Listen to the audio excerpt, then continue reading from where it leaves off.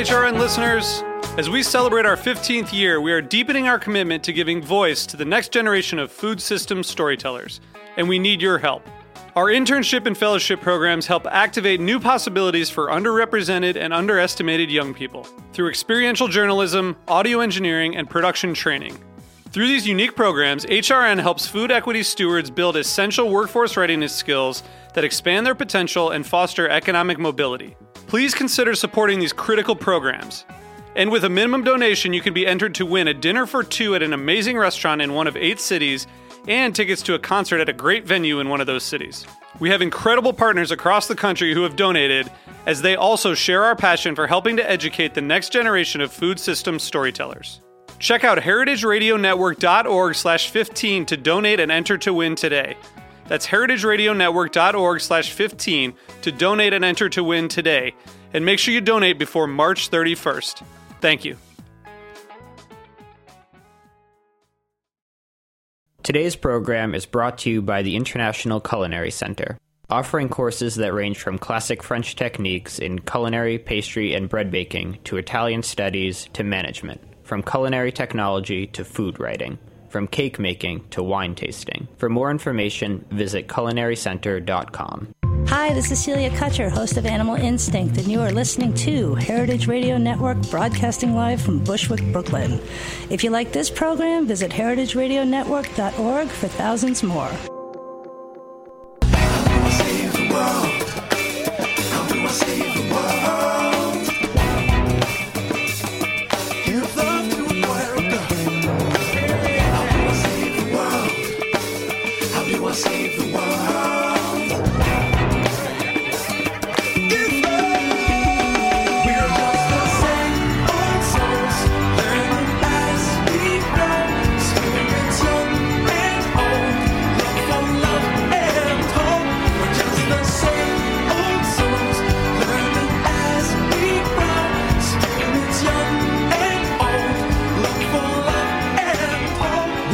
Welcome to Love Bites, coming at you live from Heritage Radio Network. Today is Monday, May 9th. I'm one of your hosts, Jacqueline Raposo. I write about people who make food. You can find my work and me as at wordsfoodart.com. I'm 34, straight, and single. And I am Daniel Holzman, your returning guest co-host for the day. I'm the executive chef and owner of the Meatball Shop in New York City. I'm 37 years old. I'm straight, white, single. And on the prowl. I'm like a 1%er, people. Come get it. Yeah. All right, he's here. So if listeners, you might have noticed that this is not Benjamin sitting across from me in the booth today. I'm very, very lucky to have Daniel back. You might recognize his voice from episode 25, where we had the girls of This Is Why You're Single on, and I picked Daniel's brain about why he was single, and it was very charming and vulnerable and very, very sweet. But Ben is still up in Maine actually performing right now in Crossing Delancey at the Public Theater, so I miss him horribly, but I'm so glad that Daniel is back here. And this is the first, it's very fitting because this is the first show in Our Bodies, Ourselves series, what we're going to start to do a little bit of this season. We're going to go beyond the relationships that we have with each other romantically and explore the relationships between people in the same profession and different professions, and now and then the relationship between our bodies and how they affect our work, and our bodies and how they affect romance. So after the break today, we're going to be joined by occupational Pilates instructor Marcia Polas and one of her students, bartender Russell Dillon of Basic in nearby Williamsburg, Brooklyn. They just finished a 10-week program together where Marcia trained 12 different bartenders on how to use their bodies better. So we're going to try to figure out how to translate the work that she does through the radio waves to you and find out from Russell if this actually worked and if he's feeling better than he did a few months ago when he started Marcia's program. So before we kick off with all of that, Daniel Holtzman, since this is our show about being kinder to your body, let's start by making one goal of something nice we are going to do for our bodies in the coming week. Every day in the coming week, if we can. Do you have an idea of something you could do to be nicer to your body? I ride the subway a few times a day, and so I'm going to make it a goal of every single time before I get on or off the subway to remind myself to stand up straight, and maybe I'll have better posture and I will feel better about myself. Do you feel like you slump over a lot? It's not that I feel like I slump over. I'm like hunchback. You're hunchback. Full Well, I think blown. we do that a lot in New York. We sort of put we cast our eyes down, and we sort of like are bearing ourselves against the world, and our shoulders are hunched, and we're carrying crap, and we're just There's angry. like fecal matter and there is there's just fecal stuff to matter. step in out there. And this time of year, it starts to smell when it gets warm out. Well, that's a good thing. Mine's sort of similar, because I would do this on the subway. Is that I'm going to take 5 minutes every day and just breathe, and put like an alarm on my phone, and then just sit. And if I'm on the subway or if I'm someplace crowded, I'm just going to sit and breathe for 5 minutes, and maybe that will calm some of the anxiety I've been feeling lately in life. You're already sitting up straighter and breathing deeper. Did you just hear me breathing I deeply? did. I did. My goal is to exhale for longer than I inhale. Yeah, that's a yogic thing that you're supposed to do, which I'm not very good at, but I keep trying. So before we bring on Marcia and Russell, let's talk about your relationship with your body as a chef. You've been doing this since you were 15, 16? 14 years old. 14 years old. In the kitchen. It all started with buying myself a good pair of shoes, because your feet are the first thing to go, and then your knees, and it goes all the way up. And recently it hit the top of my head. I lost my hair. It's been a shit show. That was from in the recent. beginning. Nice try. But what do you remember in the early days, like especially when you're a young, kick-ass cook, and you're like, I can rule the world and I will never die. Like, did you beat your body up with pride? Or I definitely remember the guys in the kitchen. I was attracted to the burns on their arms. I thought they were so Of tough course, looking. yeah. And I'm like a fairly coordinated human, so I didn't burn myself naturally or easily. And I would just like tap my forearm on the oven to try and give myself a burn. Really? Yeah, absolutely. I burned myself on purpose. Do you still have those particular No, scars? I don't. I'm no longer a cutter. I don't do that. Well, what about just sort of, did you ever think about your posture or how you were carrying yourself or how you were lifting things? I mean, my mom reminded me and continues to remind me of my posture, but I think that, when you're 15 or 20 years old, that's the last thing on your mind. You're not really worried about it. And honestly, I feel like the kitchen, at least you're moving. It's so much worse That's to true. sit You're at on a your desk all feet. day. Yeah. Since I started typing full time, my body has changed in not I mean, your ways that I'm happy fingers about. are so sexy. It's like just the muscles and those pinkies are. So when did you notice things? When did you start paying attention to how your body was feeling? When did things start to hurt in a way that you're like, maybe I shouldn't be doing what I'm doing as hardcore as I'm doing it? I think in my probably mid-20s, like drinking heavily, getting little sleep, and then Yeah, that's another huge part of your job is just like drinking crazy and long no sleep. hours, drinking, and for some people, drugs, and being out really late, and all the Yeah. other things that go along with drinking and drugs late night. falling asleep and alone and Or being not miserable alone. and sad about Or yourself. not alone, wink, wink. So when did you start noticing that your body was not going to support? I had a your massive. work? I'm one of those people that wears all of my stress on my shoulders, and I had like massive muscle spasms in my mid to late 20s that were decapacitating. And I know so many people in our industry that find themselves with a quote unquote bad back. I think no one has. Everybody has a bad back if you mistreat yourself, right? Right. So what'd you do about it at the time? I've gone through so many different, people to try and help me, whether it's chiropractors or what are those people that use a pincushion? Acupuncturists, shiatsu, Alexander technique, right? Reiki, just because there was this really hot girl that practiced Reiki. I love Reiki. It was honestly. great. I've got like a voodoo magic woman who Reikis me, and it's like I'm tripping my She brains out. Reikis you? She Reikis me. She Reikis me. And did that help? Like, did you? It has. Or what helped the most? Like, what lifestyle change helped the most? The idea of getting regular exercise and being somewhat healthy is obviously number one. Losing some weight and not being like terribly. I feel like a couple years ago you just took a turning point, even with your diet, just I changing did. your diet a little bit. I found out that it's just meat and butter. Those were the basic staples of my diet. Meat, Well, I mean, scraps, you and do have butter. a restaurant chain called the Meatball Chops, Yeah, which have healthy stuff on them, though. yeah, but as a perpetual grazer, a power grazer, I don't really choose my meals. You're not I just grazing on broccoli, I just Rob. like pick at whatever's there, and a meatball here, meatball there. By the time you're done, and 20 meatballs later. All right. So, what do you do? What's your self-care protocol now? Like, you came in today feeling a little bit beat up and feeling like you're sort of. I wrestle. You wrestle? I wrestle five days a week, and then I get acupuncture once a month, and I do a special yoga exercise every single morning. Special yoga? Special yoga exercise every morning. And if I do those three things, I'm able to maintain a fairly like a consistent level of everything hurts. So looking back from the ripe age of 37 to kids who are 17, 18, 19, 20 going into the field, what would you suggest to them as a way to sort of, premeditate their later years? Go for hard. longevity? Go hard right now because it doesn't last. But just use it while you got it. So it doesn't. So just burn it out. It doesn't matter. Keep going. Obviously, look. Think about all those. I think about all those athletes that are just it's so extraordinary, and then they're 30 years old and they can't even. They have hip replacements and stuff. Yeah. Like, I figure out you just got to. I don't know. I guess you're supposed to take care of yourself, but not me. But not you. Okay. So what is before we go to a break? What is one thing that you want to change in your, but like what would be one thing, especially with your job? Like you were saying today, you're really stressed out. You're cooking a lot on top of having your restaurants and helping other people open their restaurants and catering and events. What is one thing you wish your body would feel better about? I wish that,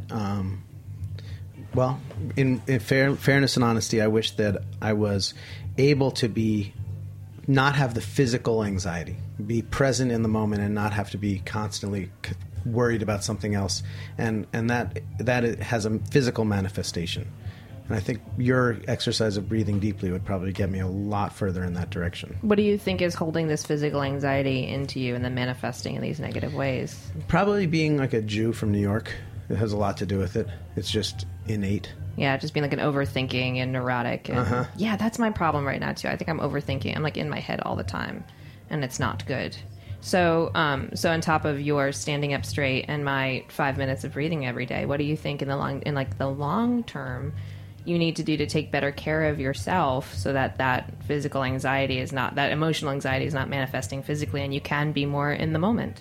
Meditative exercise. Do you meditate? When I wrestle. When you wrestle? Yeah, during wrestling. Well, I'm going to meditation after the show today if you want to come and like actually sit with a bunch of people chanting and meditating and looking at an altar thing. Open invitation. I might just join you. You might just okay. I find personally meditation to be like the best thing to keep that anxiety at bay. And pink wine sometimes too, which we're drinking right now. We both came in and be like, no, we're not going to drink. Like maybe we'll get a bottle of pink wine. All right. Well, now good luck to you with that because you deserve better for your physical and emotional self. Yeah. USA. USA. What's that? USA. That's like when you USA. It's like that was me meditating. Oh, okay. All right. Good job. How's that? Right. We'll try that after the show too. Okay. Why don't you bring us into a break? So when we come back, we're going to be joined by Marcia, Polas, and Russell Dillon. But first, we want to remind you that all of our shows, past, present, and future lineup, are at lovebitesradio.com, which has just been redesigned for your viewing pleasure. And there you can also find blog posts like our recent Screw the Cliches, Here's What Single Gals Need to Know Before Going to an Ex's Wedding, plus our favorite music and eats for all stages of heartache and heartbreak. Head to lovebitesradio.com for more and connect with us on Twitter, Facebook, and Instagram as @lovebitesradio. Now sit back for some snacky tunes and a word from our sponsors. We will be right back.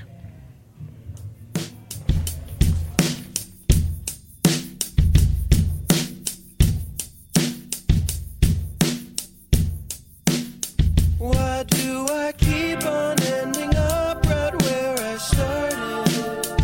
I should know better than to make the same mistakes. I'm holding on to my last ounce of motivation. I'm giving in before I lose all of my strength. But oh God, you're looking so appealing in the limelight. You shine so bright that I'm a shadow in your name.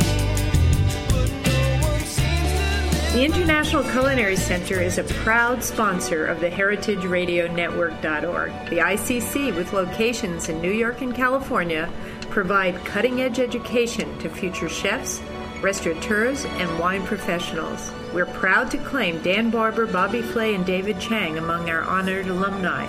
This is Dorothy Can Hamilton from Chef Story. Check out our ICC website at internationalculinarycenter.com. Marcia Polas is an occupational Pilates teacher. That means she trains those in very physical fields like actors, dancers, chefs, and bartenders so that we use our bodies as healthfully as possible because she believes it shouldn't hurt to do your job. Russell Dillon is a bartender at Basic in Williamsburg, Brooklyn, and he just completed Marcia's 10-week bartender pilot program sponsored by Root Distillers. You can find more information about all of this at www.polaspilates.com and, of course, on our website. Welcome to Love Bites, Marcia and Russell. Thank you. So we definitely kicked off the show today, I think, giving lots of fodder for this upcoming conversation. But let's start with you, Russell. How do you feel after having gone through... Well, first of all, was it voluntary that you did the program? And secondly, how do you feel now that you did it? It was voluntary, and actually someone who I'd known in the industry for a while and listened to me complain about a lot of pain forced me to go. It was like, you need to go to this thing tomorrow. What pain were you having? I've been diagnosed with a partially torn rotator cuff. Ow. So for years, shaking drinks like that and just repetitive stress injury and using your body wrong. Was it the shoulder that you were shaking with? Yeah, it's my right shoulder, my strong shoulder. And as a result of like a torn Achilles tendon on the other foot from years, like I'm a mess. I was a mess. I walked in, she looked right at me and just shook her head. Took me by the hand, was like, it'll get better, but it's going to hurt before it does. Well, and did it get better? And did you feel better after the 10 weeks? It's what changed for you? The way that I use my body, it's almost embarrassing to say that the idea of Pilates was something that I did not want to engage in. So I would call it pirates, like my own little autocorrect, and would go. But just the foundation that you begin to work from and with is really important, and the muscle groups that you're using in that fashion, I changed. And it was easy.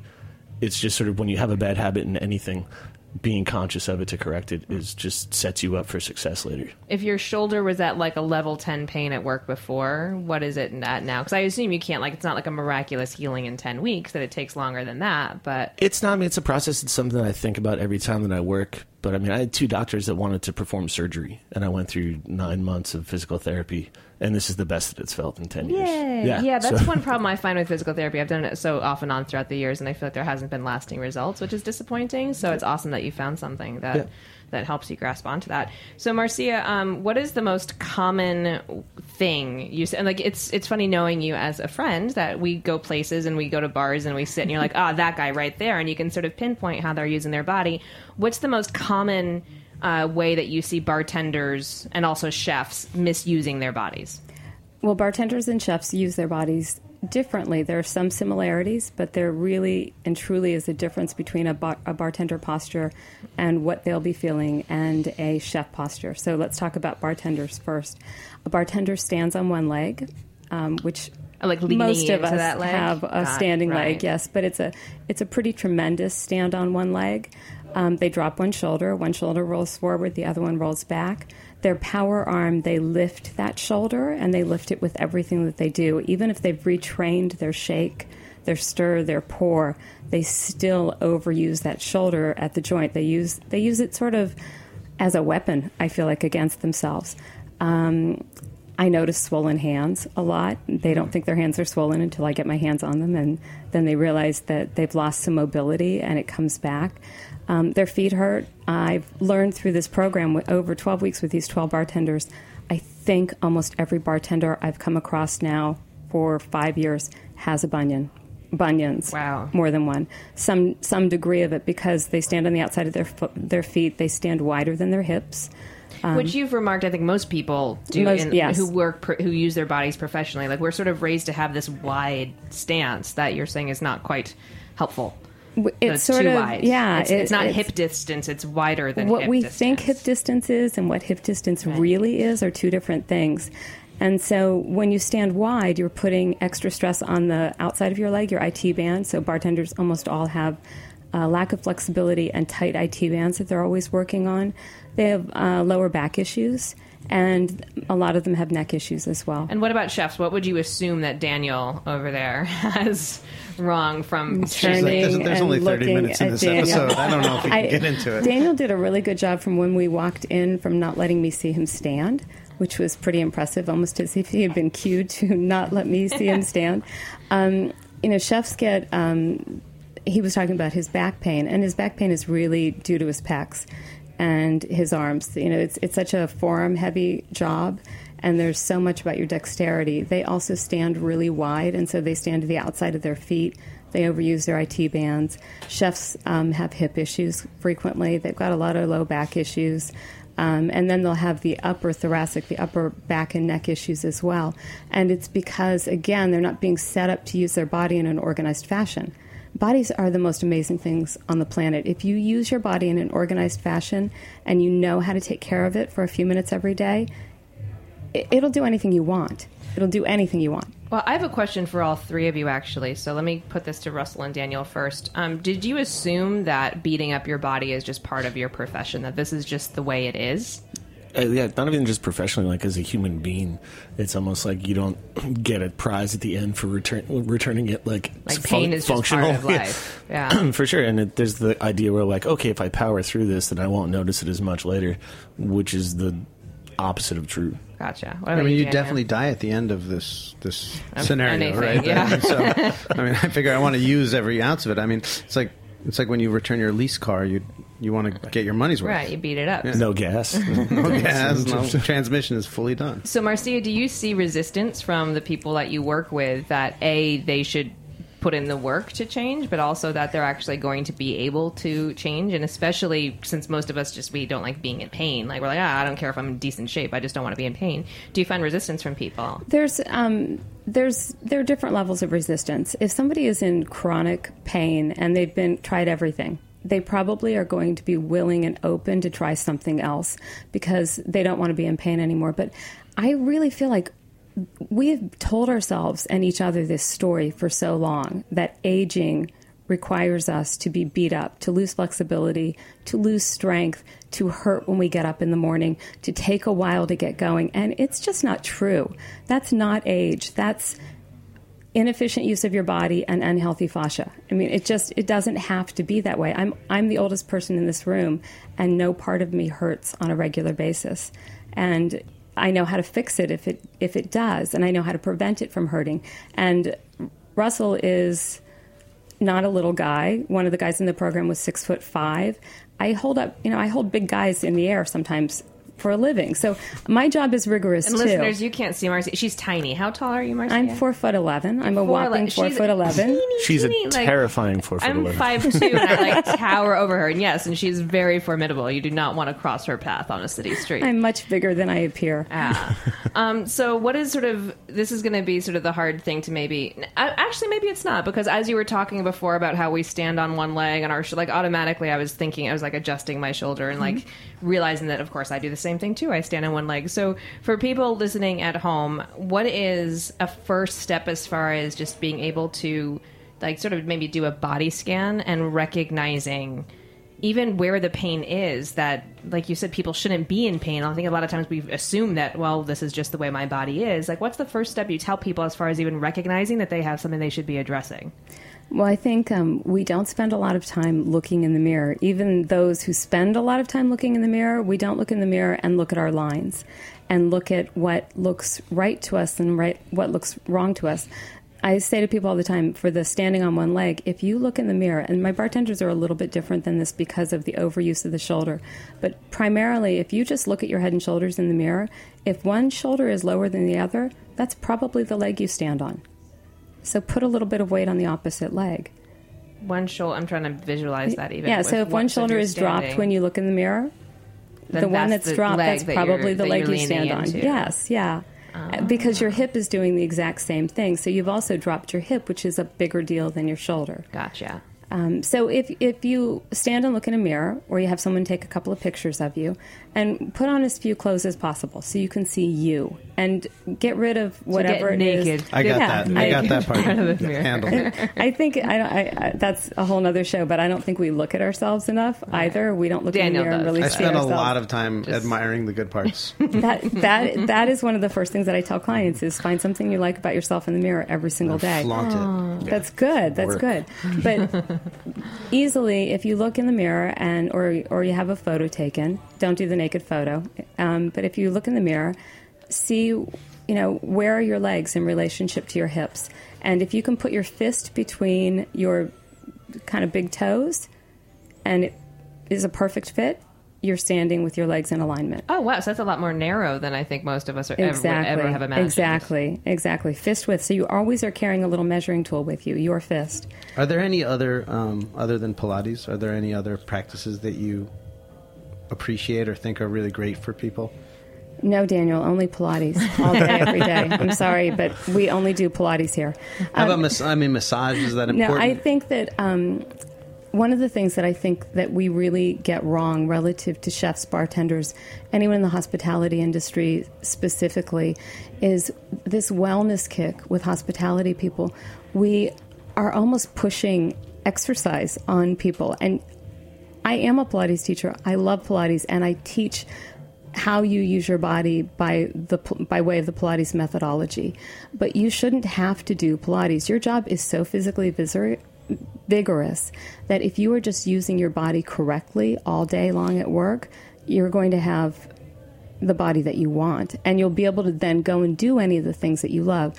My goal is eating brownies, whatever it is. As far as massage goes, I want to be obsolete to my clients. So the 12 in the program, after 12 weeks, they graduated out. They're on their own, and so. By the way, that my psychiatrist did that to me.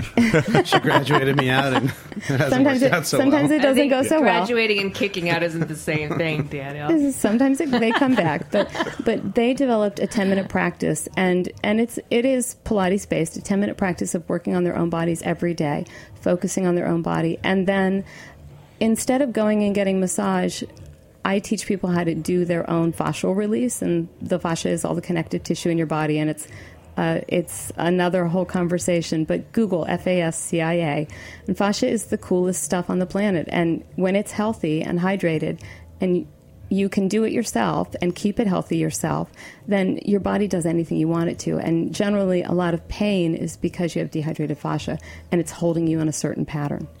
So, Russell, after these 12 weeks, and I'm sorry, I thought it was 10. I thought I'd read it was 10 weeks. So, after this 12-week course, what was the biggest challenge that you faced throughout the actual process? Because, listeners, if you go on polaspilates.com, or there's other links on our website, you'll see photos of these guys. But then they've got hoops, and they're standing, and they're doing all of this work. And I think for a lot of us, like, I did Pilates when I was 15, 16, and it became the thing you did at the gym, and it was horrible, and it was, it was torturous, and it was like everything hurt, and 5 minutes with Marcia, and I was like, it's not torture to do something that feels good and is strengthening you. So what was the most challenging thing about the actual work for you, Russell, and also what was the biggest takeaway? I think the most challenging thing was to actually admit that for years I was looking for a solution that was going to be handed to me, and that one that I had to participate in. And pills, surgery, that kind of thing. Yeah, like a cortisone shot, or someone's going to rub me for an hour and it's going to be great, and I'll walk out and go to work, and that just will be a thing of the past. But through this, I realized that there is like a constant engagement with your work, with your body, with what's happening. So doing that work, and honestly, the reason why I was a little put off by it in the beginning was because I thought it was going to take way more time and be a lot harder, but it's just sort of like an ability to be conscious and in the moment with what's happening to you. So in the moment, Daniel, you want to get more in the moment with what's happening to you. So you wake up, I don't know if you're a drinker or not, but you wake up, you're not feeling... I mean, almost professionally, but I don't have an endorsement. You wake up early in the morning and you don't feel great. Yeah, crack a noon, and then you manage check in. But you do it anyway. Yeah. And it's one of those things where I think another important thing that we talked about in the course was like how you put yourself to bed. And granted, there's not always nights where you're going to take time to relax and let your body settle and let your hips drop down and do that, because you're either out drinking with people or hoping to have someone else's hips to drop down into your bed. But it's, nobody's perfect. I'm not going to be a professional athlete at any time. I just would like to be a competent bartender that's not constantly in pain when they're making you a drink. So since this is a show about relationships, before we go back to the question we started the show with, since this is a show about relationships, we've talked a lot in the show how I grew up with Lyme disease and how that's affected just me interacting with other people. Russell and then Marcia, what do you think is the greatest benefit as far as your relationships and how you communicate with other people, just to taking better care of your body and to really deepening the relationship you have with your own body and treating it as something to take care of and to honor and to work on? How has that affected the way you interact with other people? I mean, I think it's interesting to think about this as being a self-care process, because it's kind of hokey Hallmark, but when you are taking better care of yourself, you're able to actually care about and take better care of someone else. And whatever stage of dating someone you want to be in, knowing that you're constantly doing things that make you a little better, either for them or with them, or how that's going to work out. It kind of brings a more positive focus. And being a historically negative, terrible person, that's a nice change. Do you feel a little bit more hokey and Hallmark? I do. It's kind of weird. Like, I'm positive. I keep saying, like, this is going to be the best summer ever. And like, this was like a real TV moment, because I'm looking at a man who is, strikingly handsome, but he has a thick, long hipster beard. He's covered in tattoos. He looks like he could easily, like chop down a tree, punch you in the face. But now I'm just going to hug you. It's going to be amazing. Hug and talk about positivity. Oh, I love it. And what about you, Marcia? What is your sort of, especially because you've devoted your life to this now, like, what is your big, this is making not only our bodies, but the way we work in the world better? I just think that the more aware we are of our own bodies, what's going on inside of ourselves, and the more you dive into your body awareness, you start to figure other things out as well. I remember Russell came into class maybe the 4th week, and he said, it's really interesting because I'm looking forward to every morning just having the time that I have to take care of myself, because I promised you that I would do this, and I made this agreement, and I'm really finding that I'm looking forward to it, but I'm also noticing other things. And so there's this mind-body-spirit connection that, we'll use the word hokey. It sounds hokey relative to personally me and my Pilates practice, but it's how I figure out where I am in my world and what's going right and what's going wrong and who I want to be. And that impacts every moment of any interaction I have with anyone else. Do you find that your time on the mat, because in the years that I've known you, you always come back to when you're frazzled, it's because you haven't had your time on the mat, or when you need to be grounded, you go to the mat. Mm-hmm. How, for lack of a better word, how spiritual is that connection for you? Or how does it really, it's so, especially you moved to New York City over the summer. This is such a frantic city to live in.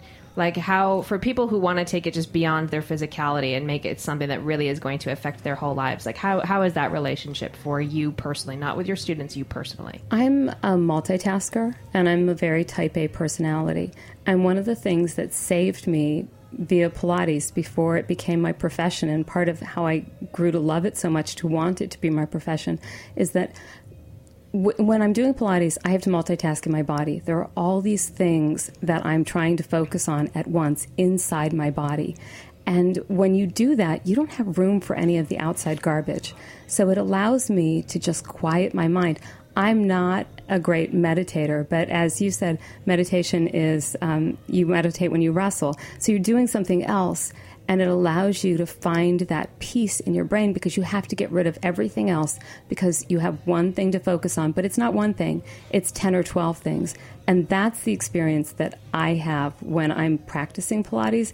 And it's just, it allows me to connect with me. It allows me to figure out all these things, including originally 14 years ago that I was going to quit my career and do this full time. I just started to figure out, but whether it's grief or anger or discontent about something, all of those things I'm able to come into focus while I'm doing Pilates or right after.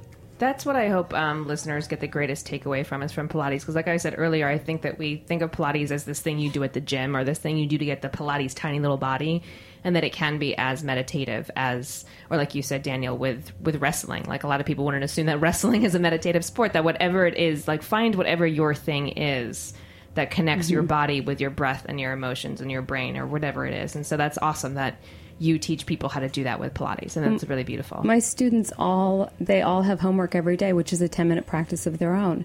And so it's only 10 minutes. It's 10 minutes. It's 10 minutes, and you maybe don't even have to move. You maybe just do breath that day. Whatever your body is telling you it wants to do that day, or is capable of doing that day. But then it's your practice and not my practice. In class, it's our practice, but initially it's my practice, and I'm sort of foisting it on you. But very quickly, I want it to become your practice, and then you own it, and you can have it and use it anywhere. So listeners, Marcia does teach in New York City, but she also does remote lessons via Skype, which I've done with her before, and she really is an amazing goddess genius. So I definitely urge you to check out PolasPilates.com. Before we go, I'm going to go to Russell first and then close out with Marcia. What is one kind thing you would like to do for your body this week? I think just check in, and that's been the big takeaway from the program. When you work in the service industry, you're so service driven. You want to make sure people are happy and taken care of, and either that's in you when you're getting into it or later, but to give yourself the same actual credence that you would give to a total stranger and take that little bit of time for yourself. That's lovely. Be hospitable towards yourself. What about you, Marcia? Mine is food related. I am going to make an effort to not eat any meals running down the street this week. I do a lot of that. Sometimes, talk about a stressful way to eat with your body. We all do it. Yeah. Sometimes, a couple weeks ago, I had all 3 meals running down 9th Avenue in one direction or the other. So I'm going to try and eat all of my meals sitting and not somewhere out on the street today. Yeah, actually enjoying. That's a great one. I keep saying this, but before we go, Daniel, do you have a big takeaway from, as somebody in the industry, from what you've learned today about something you want to explore or are going to take home with you? Absolutely. I think that I'm going to dedicate 10 minutes a day to practicing Pilates. But first, I'm going to take one of your classes. Yay! Wonderful. I don't know about a 10 or 12-week course, but I'm going to dabble. I'm going to work it out. Well, Marcia and Russell, thank you so much for coming on the show today. I really appreciate it. This was such a lovely way to kick off our Bodies Ourselves series. Daniel, thank you so much for coming back. Thank you for inviting me to the Pirates episode. It is true. So, listeners, that is our show for today. Next week, you'll be hearing from Ben and I in another pre-recorded episode. Last week, we were pre-recorded. Next week, we're pre-recorded because I can't go too long without him. It's the next in our Bodies Ourselves series. This time, we're going to be talking about how our bodies affect first impressions. So we've got Coach Kim Dower. She's Kim from LA, so she's calling in from Los Angeles to share how she guides clients into being their best selves for public speaking and presentations. And then Ben and I will also discuss how our bodies affect first impressions on dates, and Kim will give us some advice about that. So tune in for that. But until then, thanks again to our engineer, David. Our theme song this season is Give Love by Josh Dillon, and we are Jacqueline Raposo and Daniel Holtzman. Love Bites will be back at the same time next week here at heritageradionetwork.org.